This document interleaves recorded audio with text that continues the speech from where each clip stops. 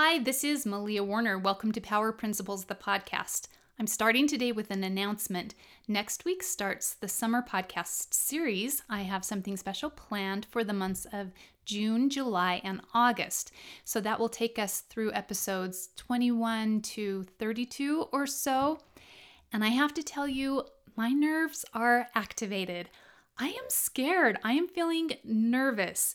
This is going to take me out of my comfort zone, and my brain is working full time to come up with all kinds of reasons why I shouldn't do what I have planned for the summer. So I'm giving you this little teaser as a way to commit myself and promise so that I don't let my brain talk myself out of it. And tune in next week and I'll give you a better introduction and explanation of what will be happening on Power Principles this summer. Today's episode, as promised, is the nuts and bolts, the how of managing screen time this summer without limiting screen time. Welcome to episode 20, Screen Time, Set It and Forget It.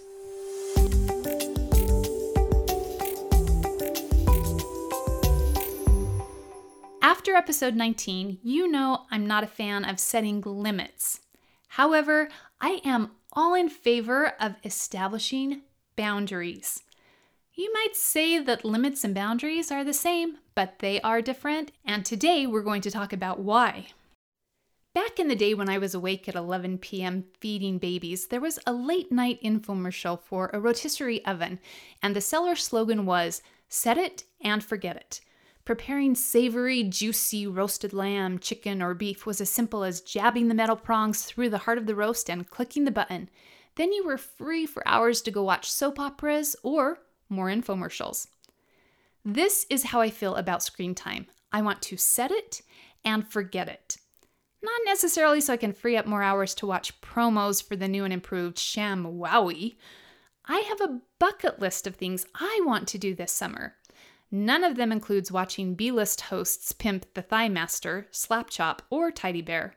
But I wouldn't mind a little extra hammock time to work my way through the neglected pile of books on my nightstand. So when it comes to policing screen time, how can I set it and forget it? How can I buy myself a little more hammock time this summer? I am going to jump right in here at the beginning and say that limiting screen time does work and is better than doing nothing. Studies have shown that homes where screen time is limited or regulated do have less screen time than homes where screens are a free-for-all. So setting limits is better than doing nothing. If you set limits, good for you. Good job. Way to parent. Honestly, for years I've been trying to limit screen time. And in a spirit of full disclosure, it's actually what I've been doing most of this past school year. You know, as well as I do, what this looks like. You get that stirring in your mothering intuition that homework isn't being done. So you go downstairs, you go to the bedrooms, and you catch the kids on their screens, and you begin asking if their chores are done, if they've read a book, if they've made their bed, blah, blah, blah, blah, blah. Have they practiced their instrument? Do they even want to grow up to be a productive adult, or are they going to waste their whole life sliding their measly thumbs across that 4x6 piece of aluminosilicate glass until they end up living in a van down by the river? By now, my kids are so tired of this speech that they barely look up long enough to roll their eyes before going back to their thumb swiping. Can you see how the limit mindset sets up a summer of "Argh!" That's the sound of me banging my head in frustration and fighting against my kids all summer long about those darn screens. This is why it's called a mindset. It sets up our life. And I don't want to be set up for I want a summer of So here's my question. Isn't there a better, more effective way to limit screen time without having to limit screen time? Today we're going to explore the downsides of setting limits and why the limit mindset sets us up for frustration and failure. We're going to talk about what mindset is far more effective than setting limits and see if we can't save energy, frustration, and come up with a little extra hammock time in the process. Let's start by talking about the difference between a limit and a boundary. Aren't they the same thing? There are two definitions of the word limit, and which definition I use in regards to screen time has major impact on my sanity. I've used both, and I like the second much better. The first definition of limit is a verb. To limit is to restrict or to confine. The problem with this is limits don't set themselves. This means that a person must take action. Setting limits requires effort, decision-making, and enforcing limits takes even more work. And guess which person in the family summer yearbook was voted most likely to have to set screen time limits? Yes, it's the mom. Congratulations, Mom. You decide the limits, you police the limits, and to enforce the limits, you have to be actively involved in either rewarding or punishing screen behavior. You just got several full-time summer jobs as the screen limit lawmaker, policy enforcer, public attorney, judge, and if the screen infraction merits capital punishment, you also just got hired as the executioner. Hope you like scouring guillotines. And after all that, how's your relationship with your precious little delinquents? I'm already exhausted thinking about playing bad cop all summer. Isn't there a way I can have fun with my children without going all free parent, laissez-faire, and letting them screen without caution round the clock? Let's look at the second definition of a limit, which is a noun, meaning a physical boundary. What I like about the noun version is that it's a noun. It exists. I don't have to constantly be verbing it. Nouns save me a lot of work. Now, I'm not opposed to good hard work, but extra, needless, unproductive work, yeah, that's just sweat in motion without progress. So here's a hint, a big hint. When it comes to summer screen time, are you nouning or verbing? Let's take a look. If you verb or set a limit, you are losing the game before you even begin to play. There are two innate problems that come with verbing limitations on screen time. Setting a limit says, there is more to be had, but you can't have it because I said so. For example, you see your child lugging a gallon-sized tub of ice cream out of the freezer with a large serving spoon, and you say, 1 scoop of ice cream. Of course, there are more scoops of ice cream to be had in the container, but you set a limit. Last week we talked about how limiting creates want. Remember the saying, forbidden fruit is the tastiest? The problem with this is that limit triggers a deep-seated fear, a long-held false belief established in the human brain dating way back to our caveman days. Our primitive brain has a default mode of believing there is a lack and limitation of resources. We all do this. We don't have enough. Enough what? We don't have enough of anything. We don't have enough time, enough money, enough love, enough appreciation, or enough cute outfits. This lack and limitation default is how our ancestors survived frost, famine, ferocious animals. Their brains were wired for survival mode, which meant they had to get as much of what they could of any limited commodity in order to survive. This is why you can trap a monkey by putting peanuts in a bucket with a hole just large enough for an empty monkey hand to slide through, but not big enough for a monkey hand full of peanuts to go back through. And that monkey, even though it's trapped, will not let go of those peanuts. So as a parent, when we use words and actions that convey messages of limitation, we are actually triggering our children's cave boy or cave girl brains. They're going to go all monkey on us and hold on to those peanuts no matter what, even if it means getting trapped. The second problem with setting limits, and think back to the ice cream example, which is to say there is more to be had and you can't have it because I say so. The second problem is the I say so. It makes me the enemy. Suddenly I become Caveman Jr.'s arch nemesis. I am his frost, famine, and ferocious animal. Suddenly we aren't on the same cave team. I have made myself his mortal enemy. So the problems with setting limits are 1, it triggers the primitive instinct brain. This is why kids grunt and can't form coherent sentences. And 2, it creates work for myself as enforcer, the enemy. And that's not great for family relations.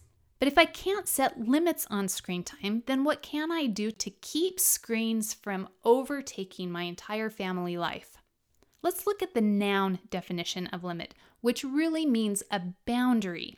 Unlike the verb to limit, which connotes that someone must be constantly engaged in the work of limiting, in the work of setting and enforcing the limits, the noun boundary means something that has been built and created. Once a boundary has been established, then the boundary itself will, for the most part, do the work. Let's talk about boundaries of time and space and look at some examples. My older brother is an expert gardener, and wherever he has moved in his life, he has become known for his superb flower beds. I remember him teaching me that the secret to a beautiful flower garden is not in the flowers or the fertilizer, but is in the border. Something about the flowers being contained makes their color, shapes, and design show more brilliantly. If you put 2 identical flower beds next to each other with the exact number and type of flowers in the same size of space, but one bed had a border and one bed was borderless, which one would look bigger? The one with the border actually looks larger and more full of flowers. The border accentuates and magnifies the flower's beauty. Flowers seem more abundant within a boundary. The same is true for picture frames, right? You add a well-designed frame and a kindergarten stick figure family becomes a masterpiece. Another example is the old adage that fences make good neighbors. A fence clarifies expectations, provides safety, distinguishes ownership, fosters independence, and provides structure.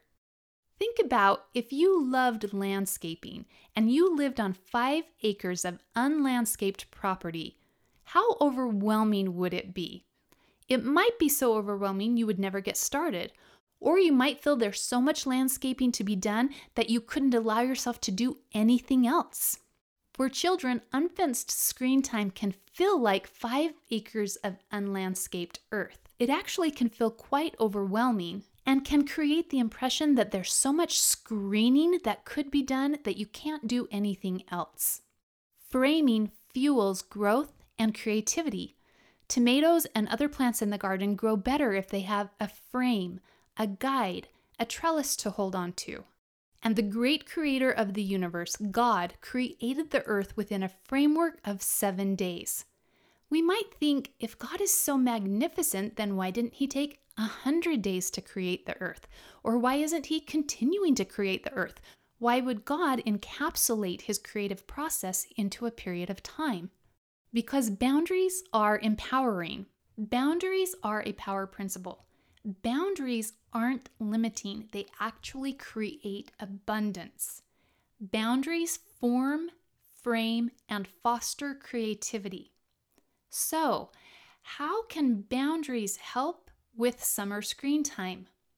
I'm going to talk about 3 distinctive types of boundaries and how applying these boundaries to family screen time this summer will actually help you spend less time thinking about, talking about, arguing about, and interacting with screens. A set it and forget it principle. These 3 types of boundaries are 1, the boundary of decision making, 2, a boundary of time, and 3, a boundary of space. Number 1, the boundary of making decisions. There is power and energy that comes into our life when we make decisions. Think about, why do we tend to default to using our screens so easily and so often? Well, for one, it's easy.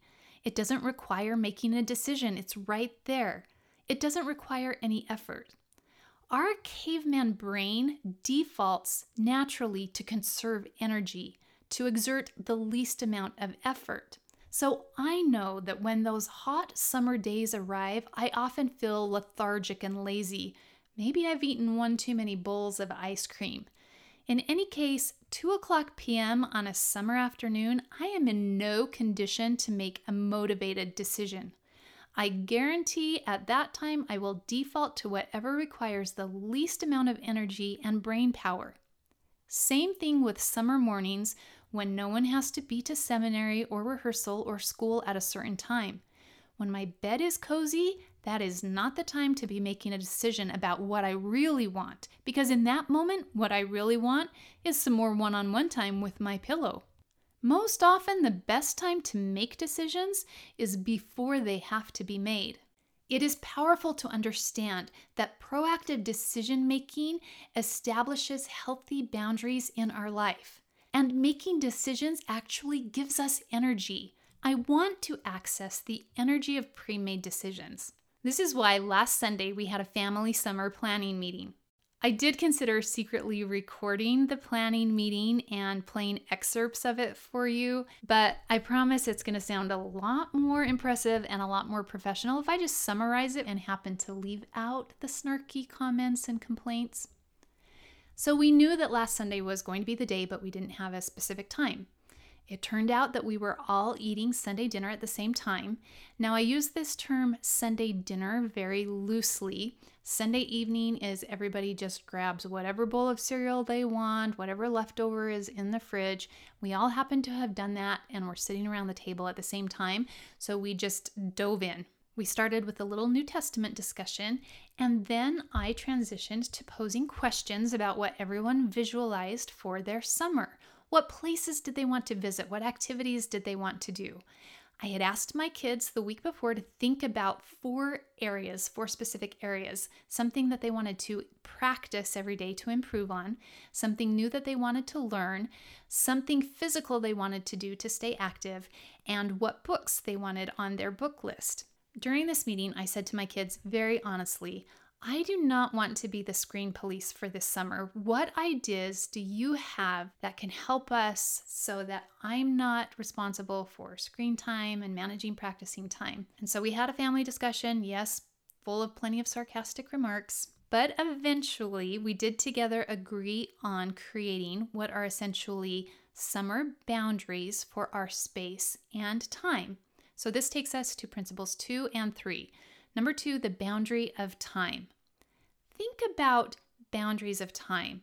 God created the earth in 7 days.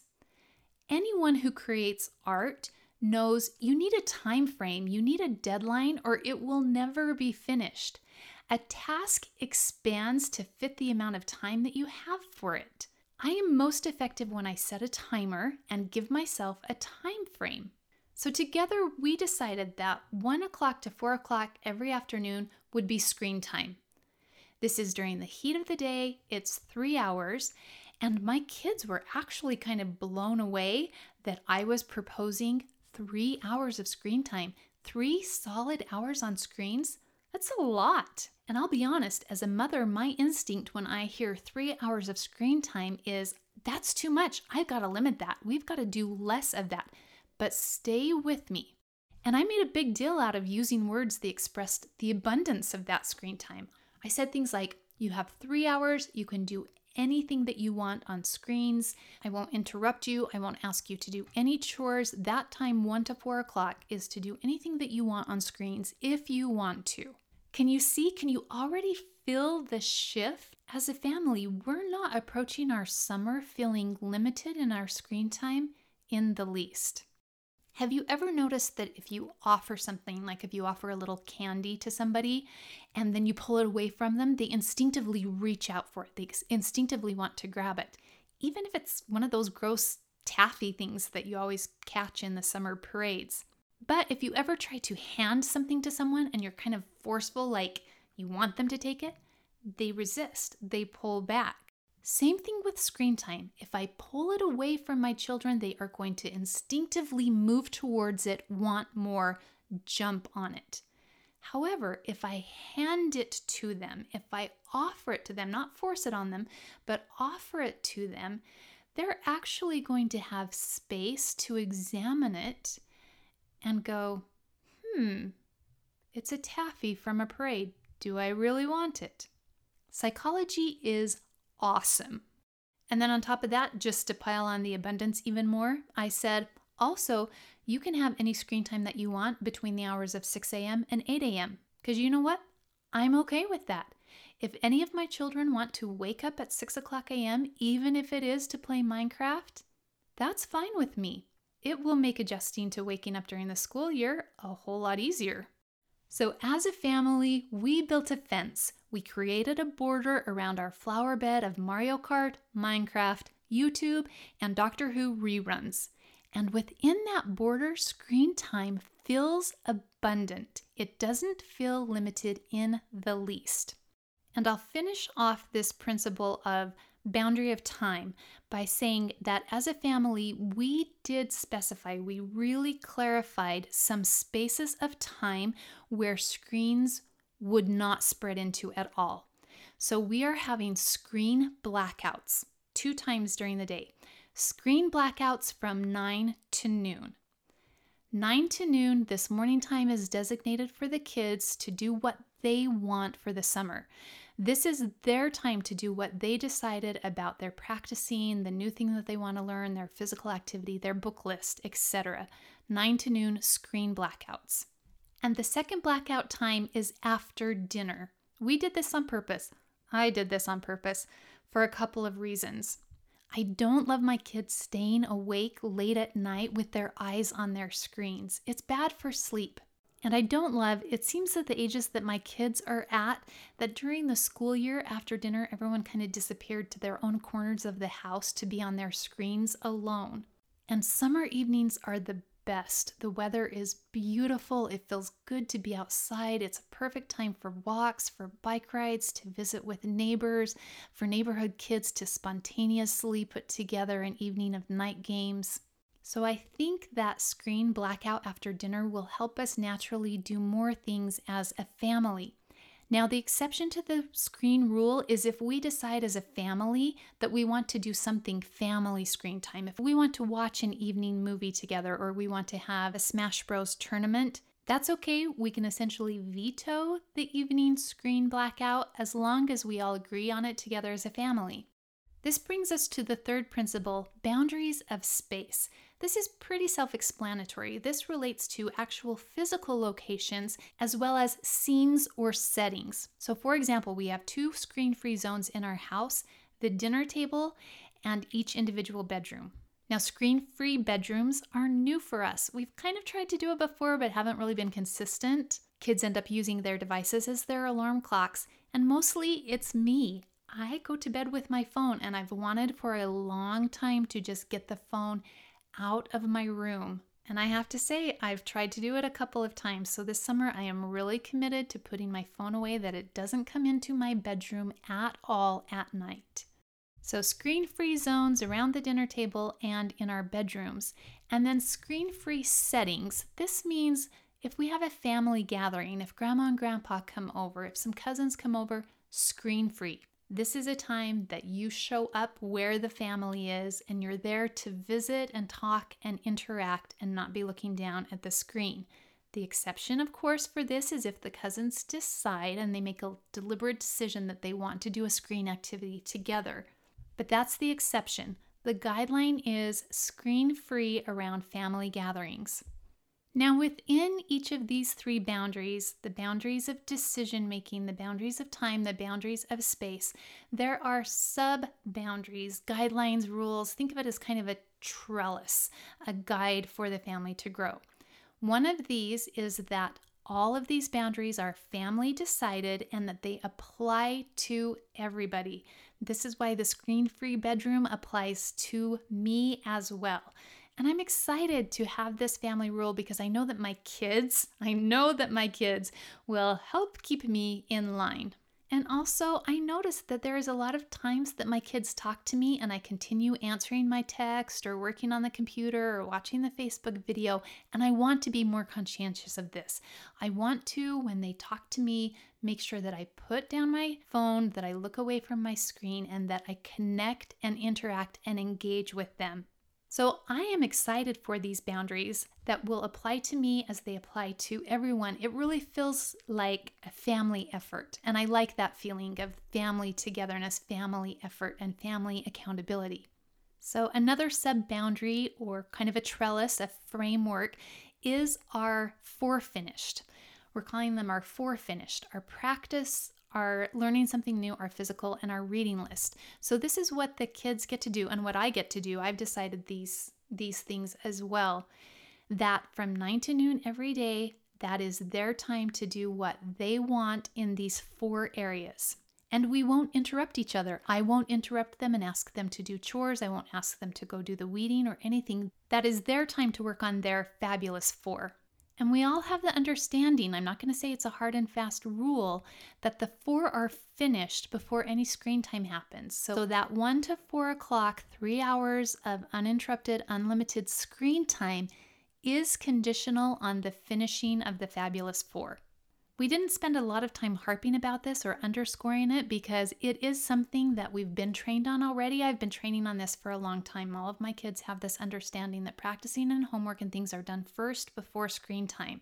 This does not mean that we're perfect at it, not by any stretch of the imagination. There are a lot of brush-up reminders that I give, but for the most part, we've been trained on it. We've worked on it for a while. We have this understanding that the essentials are done before the screens come on. The next trellis or guideline is realistic expectations.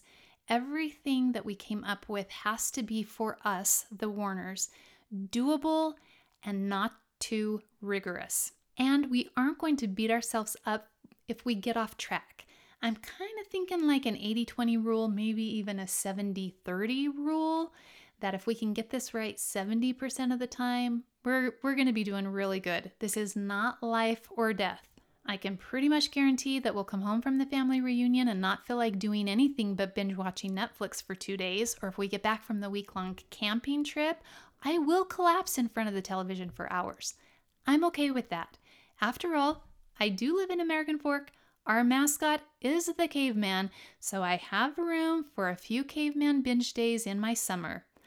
I just don't want August 20th to arrive and regret letting screens dominate my entire summer for me. Because it's summer and summer is spontaneous and summer is flexible, we will get off track. But the great thing about boundaries is that you know exactly where to go back to. The decisions are made, the lines are there. You don't have to make the decision about how to get back on track. You're just, bam, right back there. And the final trellis or guideline is the fertilizer that I use. I use plenty of positive words and actions surrounding summer activities and screen time. I've learned kids respond better when things are creatively labeled. We all respond better when something feels like a game or has a little bit of a colorful twist to it. For example, instead of saying, you have to read for 30 minutes every day, I say, what fascinating fiction are you going to devour this summer? What's on your fascinating fiction list? Also the term blackout, a screen blackout. It seems more like an event, like an adventure, like a power outage or a family challenge to have a screen blackout rather than no screen, you can't screen, you shouldn't screen. Instead of practicing the piano or practicing your oboe, I try to say music time. Oh, how was your music time today? Or even, how did it go playing the violin today? Even if I just try to say playing more than practicing. Even though we all know it's practice, in our summer meeting, we called it practice. It was an area of practice because we had a little lesson about the power of practice. That's okay. We know it's practice, but if in my words, I can not always use the word practice, but use playing, or even just ask, how was the Tchaikovsky today? Or what run did you work on? Just something to change up the wording differently so that it takes it away from that you have to do it, you should do it, and makes it more empowering. So what I want to do right now is give you an example of what I visualize a summer day will look like for us, the Warners. Not so that you can copy us. The awesome thing about Power Principles is that they are completely personalizable. But I do like knowing what other families do. That helps me to visualize and have an idea of how I can twist it and apply it into my own situation. You will find the best way to apply these power principles of establishing boundaries in a way that works best for your family. And remember not to try to landscape your whole family all at once. Pick one area in which you can apply the principle of creating a boundary. Focus on that flower bed for this summer and don't worry about the weeds growing everywhere else in the yard. There are plenty of other summers to get to those. So, what I expect a Warner family summer of 2019 to look like, different than summer 2018, different than summer 2017. We're constantly readjusting for the ages and stages of our family. Okay, so a typical non-traveling Warner summer day. I guess at 6 to 8 o'clock, the ambitious ones are up playing Minecraft. 8 o'clock is when everyone will be waking up, getting dressed, having breakfast, doing a daily chore, making beds. This is really the only required stuff, and it's 1 hour. Then after that, they have time for personal development.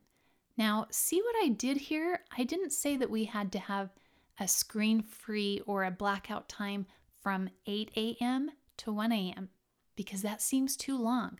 I only did it from 9 to noon because 8 o'clock to 9 a.m., that's the required stuff. That's the chores.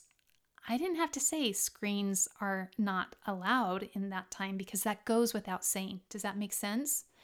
So 8 to 9, that's really the only required stuff. You need to be dressed. You need to have done your daily chore. You need to make your bed and make sure the room is tidy and to have helped clean up breakfast. Then 9 to noon, it's all time for your personal development. I won't interrupt. I won't ask you to do your chore as long as you already did it during that morning time. I like this also because it makes it seem like practicing and reading is not a chore. Because I have them do a chore already, then the instrument playing and the reading feels like developmental time. I give them ownership over that unlandscaped, fertile piece of time. They get to choose what to plant in the fertile soil of 9 a.m. to noon. So noon, it's lunch and clean up the dishes. This summer, I'm setting a time for lunch because in summers past, we would straggle and not eat until 2 o'clock in the afternoon, and then we'd end up with a messy kitchen all afternoon, and then nobody would be hungry to have dinner with Dad at 5:30. So this summer, I am specifying everyone needs to eat at 8 o'clock, and if you don't eat at 8 o'clock, then you don't eat until lunch. And then noontime is lunchtime, and if you don't eat at noon, then you're not going to eat until dinner because I want the kitchen to be cleaned up and not have food out all day long in the summer. So lunchtime and clean up the dishes. Then 1 to 4 o'clock, the heat of the day, that is all screen time, all that they want. And I have to say, this past week, the kids got out of school kind of Wednesday, kind of Thursday, and we've had a couple of days of summer, and we were softly starting this schedule. They didn't watch screens in the afternoon. They were outside on their scooters. What else were they doing? Oh, they went out to the field. They actually took the lawnmower and they mowed down the tall grass of the field, and they've been working on building a teeter-totter back there. So I'm kind of interested how this is going to go because they know they can do screens all that they want. And then the past couple of afternoons, they haven't even wanted to. So anyway, kind of interesting. So screens from 1 to 4 o'clock, then dinner time. And dinner, this is a new thing that we're doing this summer. In our family meeting, I had 2 requests. 1, I did not want to be the screen police all summer. And 2, I did not want to make dinner every night all summer. So we divvied it up, and there's 1 child in charge of dinner each night, and I will be their sous chef. I will be their assistant, but it's up to them to plan the menu, make sure that the shopping list has on it what they need for their dinner. And then starting at 4:30 or so, I will help them to cook. And this is helping me as a mother accomplish my duty of helping my children learn how to cook because I haven't really done that so much. And we are calling this the cooking show, the Warner Cooking Show. And come 4:30, it's going to be a lot of fun. It's going to be me and someone else in the kitchen. And if other kids want to come in and help learn that recipe, they can. And we're going to be doing our Warner Cooking Show. Then we're going to eat whatever interesting concoction is created during that time. And then those who weren't in charge of cooking that evening will be in charge of cleaning up. So that will be dinner time done by 6:30, and then screen blackout, and it's summer evening fun. Whatever we decide to do as a family, or if they want to go out and do night games with friends, it's all very flexible and spontaneous from there. So voila. A day in the life of the Warner family during the summer. To finish off with today, I'm going to answer the big burning question that I know you all have. What do I do when I find kids on screens outside of screen time? We know it will happen. So say, for example, it's 9 to noon and I find one of my kids playing Minecraft or YouTube or something on their screen. So in my family, we just have this underlying knowledge that there are always a lot of chores that need to be done. There's always something around the house or around the yard that needs to be done, and that personal development time is a privilege. It's a privilege to be able to play the piano. It's a privilege to be able to read a book or to learn something for yourself or to go for a walk or a bike ride or do your own personal activity. So if I come across a child doing Minecraft instead of that personal development time, then I just understand that they didn't want their personal development time. And I say, oh, good, you're free because I desperately need this done. I don't say anything about the screen. I just say, oh, good, I'm so glad that you're free because I desperately need the thistle pulled from the field, or I desperately need the garage swept, or I desperately need the peas weeded. And they just kind of know that screens don't trump chores except during that free zone of 1 to 4 p.m. So if they're on a screen outside of that time, that's kind of their way of saying, I'm available to do chores. And I found that I don't even have to say, you're breaking the screen rule, so your punishment now is that you're going to have to go do this chore, or that you don't get your screen time tomorrow. Sometimes I default to that, but when I'm more on top of my mothering game, all I need to say is, I really need our garbage cans sprayed out today. And then I help them get set up if they need rubber gloves or a certain kind of cleaner or a bucket, and then I let them go. And I'll just keep coming back and checking in on the chore until it's done. And usually it only takes a couple of times of doing one of my desperately need to be done chores before they realize they would just much rather do 30 minutes of piano time. So one thing about these chores is that they're separate from our daily life-sustaining chores. The tidying up around the house, the dishes, the dusting, the bathroom cleaning. These are not life-essential chores, but on any given day, I could desperately need this chore to get done. Okay, here's a quick list. Sweep the gutter. Hoe down the weeds that are growing in the road. Spray out the garbage cans. Pull dandelions out of the yard. Dust the mop boards. Vacuum the edges of the carpet. Clean out the refrigerator. Defrost the freezer. And my personal favorite to go to, because I have a big sheep field in the back of my house, pull thistle out of the field. How about for younger kids? When my kids were younger, I didn't like to have them do chores because they needed so much of my involvement in it. But here are some quick ideas for chores that younger kids can do that can mostly be unsupervised. Any kind of accounting task. Pick up 20 toys and put them back in their home. Pick up 12 books and put them on the shelf. Can you count how many dinosaurs are in the bucket? Also, any kind of simple organizing task. Can you pair all of your shoes and line them up in the closet? Will you take the Legos and separate them by color? You can always give them a toilet brush and have them go to cleaning the toilet, or give them a scrubber, clean the tub, because it doesn't matter how well it's done. Probably the water will come on. Probably there will be some splashing and a mess. Sometimes that's okay. Sometimes that's not the chore to give them. Washing windows. Just give them a spray bottle with water, not with cleaner, and let them go to town on your windows. Let's be honest, with kids, the windows are always full of fingerprints anyways, so some streakiness is not going to make a big deal. And for all you mamas out there with young kids, I want to say this.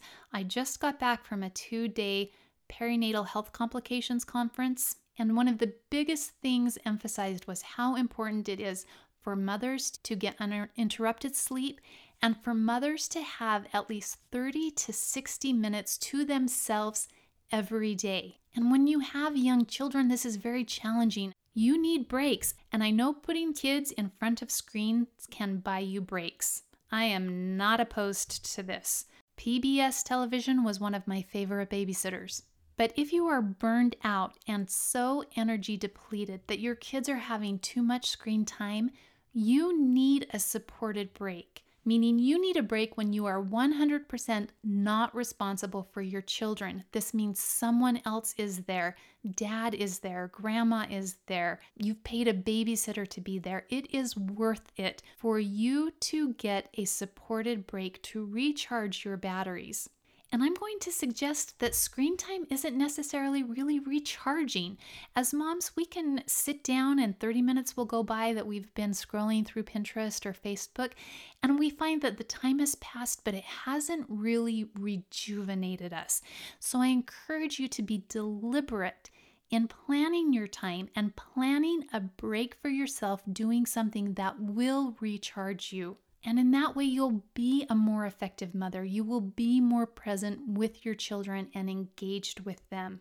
In the long run, you'll be healthier and your children will be healthier too. It's all about boundaries, isn't it? Boundaries are magical. Boundaries actually create abundance in our lives. They give us more of what we really need. So I hope this episode has been enlightening to you and will help you to shift out of that lack and limitation mindset into an abundance mindset where boundaries become a framework and a support for growth and creativity. And I hope this week you'll have a lot of fun experimenting with the energy that comes from setting boundaries of decision making, boundaries of time, and boundaries of space. This is Malia Warner. Thank you for joining me for today's episode of Power Principles, the podcast. This summer, I have a goal to get 25 podcast reviews. Will you be one of my reviewers? I work hard on these scripts and podcast episodes. If anything that you have heard here has helped to empower you, has given you a little more energy in your life, will you take a minute to leave me a review? Thank you and have a fabulous week of summer.